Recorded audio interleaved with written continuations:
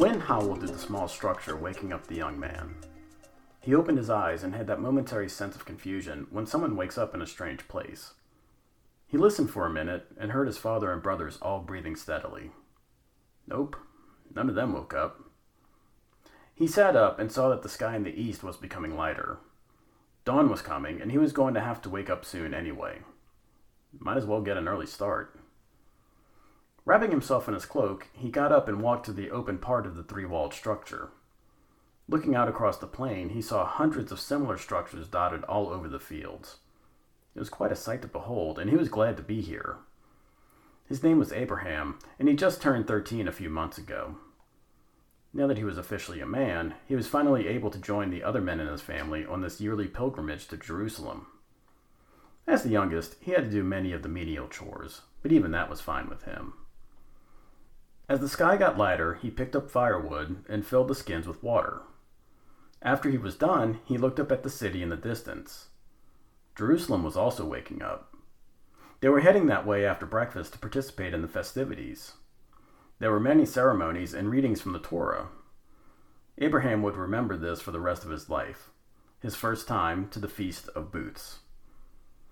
Hello again, everyone, and thank you for joining the latest episode of Bible Backdrop.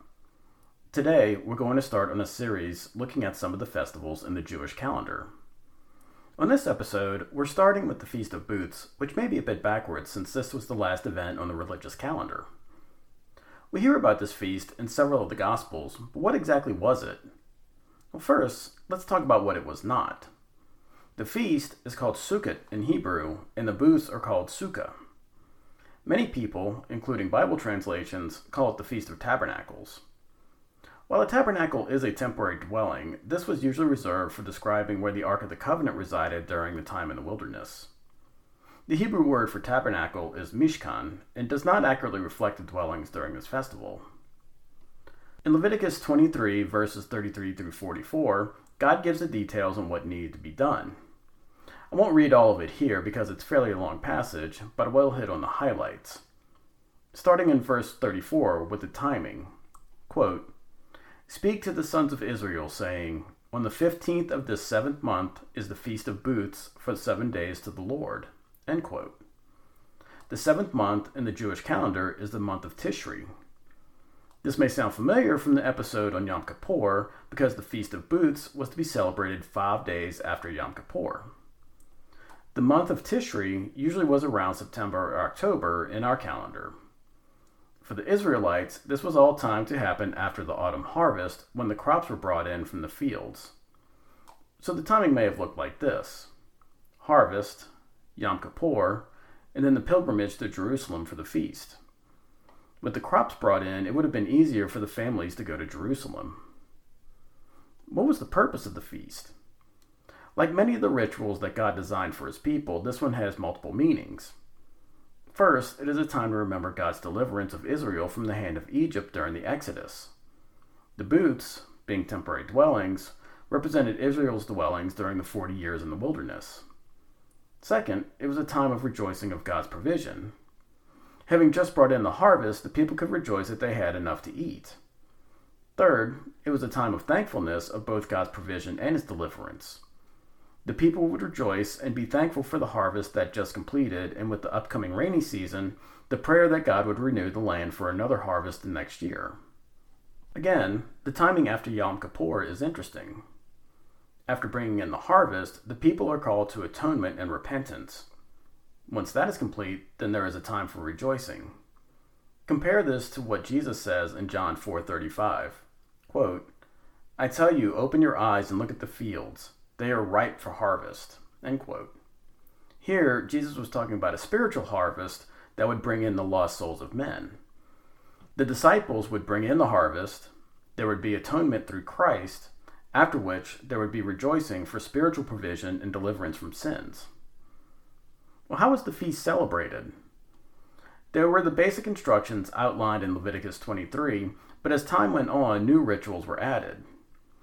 The main festival lasted 7 days, recalling the week of creation in Genesis. Each day started with a ritual of drawing water out of the pool of Siloam and pouring it on the altar while reciting prayers and psalms.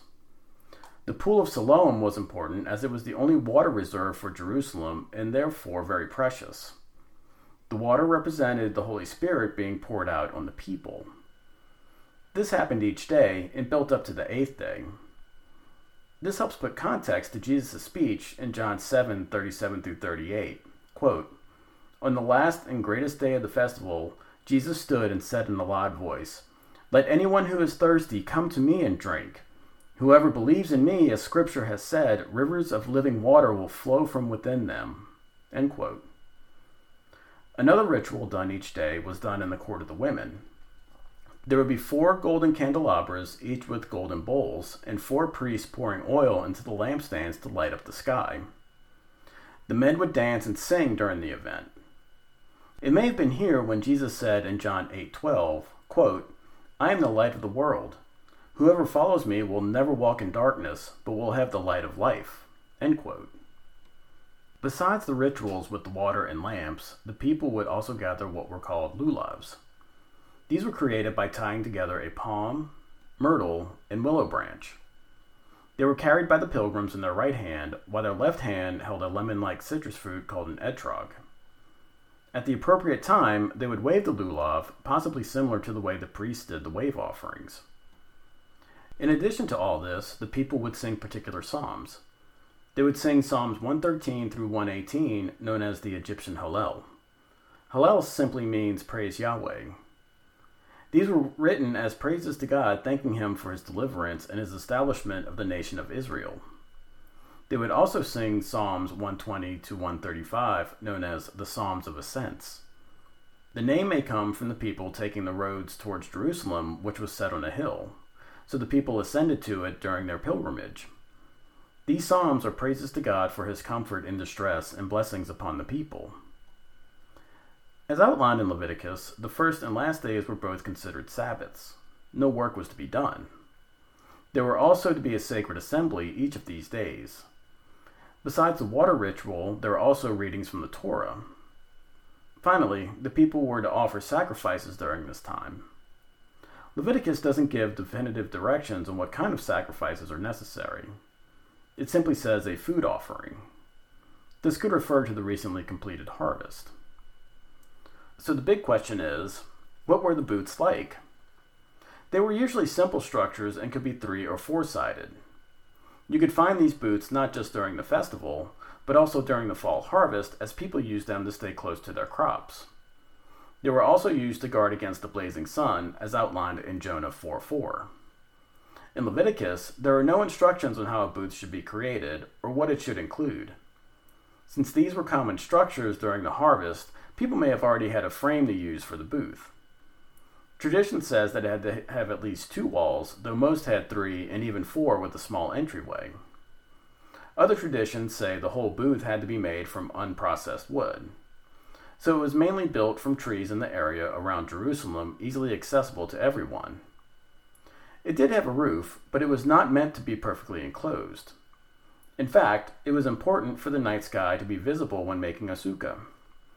There are several explanations for this. Some say that it's a reminder that the nation during their wanderings had God as their covering. Others say that it is to see the night sky and remember God's promise to Abraham that they would be as numerous as the stars in the sky. The booths often included a table where meals were shared and were also a great equalizer. Rich or poor, you had to live in a booth during the feast. On that note, I'll stop here on this episode on the Feast of Booths. If you are enjoying Bible Backdrop, please subscribe and leave a 5-star rating and review. If you want to get in touch with the show, you can email me at biblebackdrop@gmail.com. Word of mouth is still the best way for the show to get around, so please tell a friend and have them subscribe. Thank you again for listening, and have a great week.